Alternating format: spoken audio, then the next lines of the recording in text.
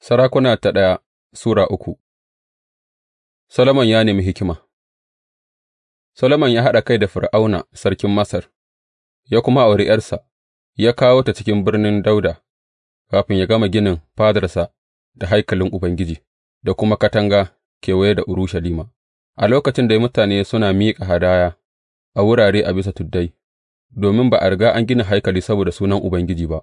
Solomon ya ƙaunaci Ubangiji ta wurin yin tafiya bisa ga farillan mahaifinsa Dawuda, sai dai ya miƙa hadayu ya kuma ƙone turare a wuraren nan na bisa tuddai. Sai Sarki Solomon ya tafi Gibeyon don yă miƙa hadayu, gama a can ne wuri mafi muhimmanci na sujada, Solomon kuwa ya miƙa hadayun ƙonawa guda 1000 a kan wannan bagade. A Gibeyon Ubangiji ya bayyana ga Solomon da daddare a mafarki, Allah ya ce, Ka roƙi abin da kake so in ba ka.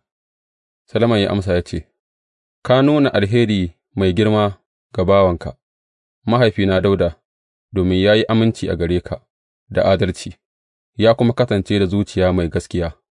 Ka ci gaba da wannan alheri mai girma gare shi, ka ba shi ɗa don yă zama a kujerar sarautarsa a wannan rana. Yanzu, ya Ubangiji Allahna, ka sa bawanka a wurin mahaifina Dawuda, amma ni ɗan yaro ne kawai, ban kuma san yadda zan yi ayyukana ba. Bawanka yana nan a cikin mutanen da ka zaɓa, mutane masu girma, waɗanda suka wuce ƙirge ko a lissafta. Saboda haka, ka ba bawanka zuciyar ganewa don yă shugabanci mutanenka, yă kuma iya rarrabe tsakanin abin da yake daidai da abin da ba daidai ba. Gama wa zai iya shugabance wannan mutanenka masu girma haka? Sai Ubangiji ya ji daɗin cewa Solomon ya roƙa wannan, saboda haka Allah ya ce masa, Da yake ka nemi wannan ne, ba ka kuwa nemi tsawon rai ko arziki wa kanka ba, ba ka kuma nemi mutuwar abokan gābanka ba, amma ka nemi ganewa a aikata gaskiya, zan yi abin da ka roƙa, zan ba ka zuciya mai hikima da ta ganewa, har yă zama ba a taɓa samun wani kamar ka ba, ba kuwa za a taɓa samunsa ba. Ban da haka ma, zan ba ka abin da ba ka nema ba, arziki da girma, don a rayuwarka ba za ka kasance da wani kamar ka ba a cikin sarakuna, in kuma ka yi tafiya a hanyoyina, ka kuma yi biyayya da farillaina da umarnaina, kamar yadda Dawuda mahaifinka ya yi, zan ba ka tsawon rai. Sai Solomon ya farka, ya gane ashe mafarki ne, ya koma Urushalima, ya tsaya a gaban akwatin alkawarin Ubangiji, ya miƙa hadayun ƙonawa da hadayun salama, sa'an nan ya shirya wa fadawansa biki. Shari'a mai hikima.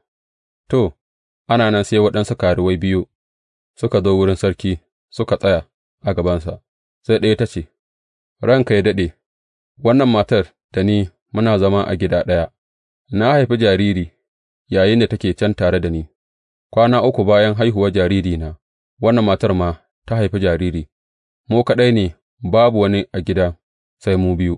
Da dare, ɗan wannan matar ya mutu domin ta kwanta a kansa, saboda haka ta tashi da tsakar dare ta ɗauki ɗana daga gefena yayinda baiwarka take barci, sai ta sa shi kusa da ƙirjinta, ta kuma sa mataccen ɗanta kusa da ƙirjina.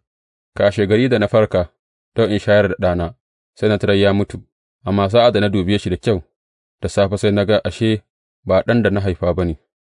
Amma ɗaya matar ta ce, A'a, mai rai ɗin ne ɗana, matacce naki ne. Amma ta farin ta ce, A'a, mataccen ne naki, mai ran ne nawa. A haka suka yi ta gardama a gaban sarki. Sarki ya ce, Wannan ta ce, Ɗana ne a raye, naki ne matacce, yayinda ɗayan tana cewa, A'a, ɗanki ne matacce, nawa ne a raye. Sai sarki ya ce, Kawo mani takobi. Sai aka kawo takobi wa sarki, ya ba da umarni ya ce, Yanka yaron nan mai rai gida biyu, kowace ta ɗauki rabi.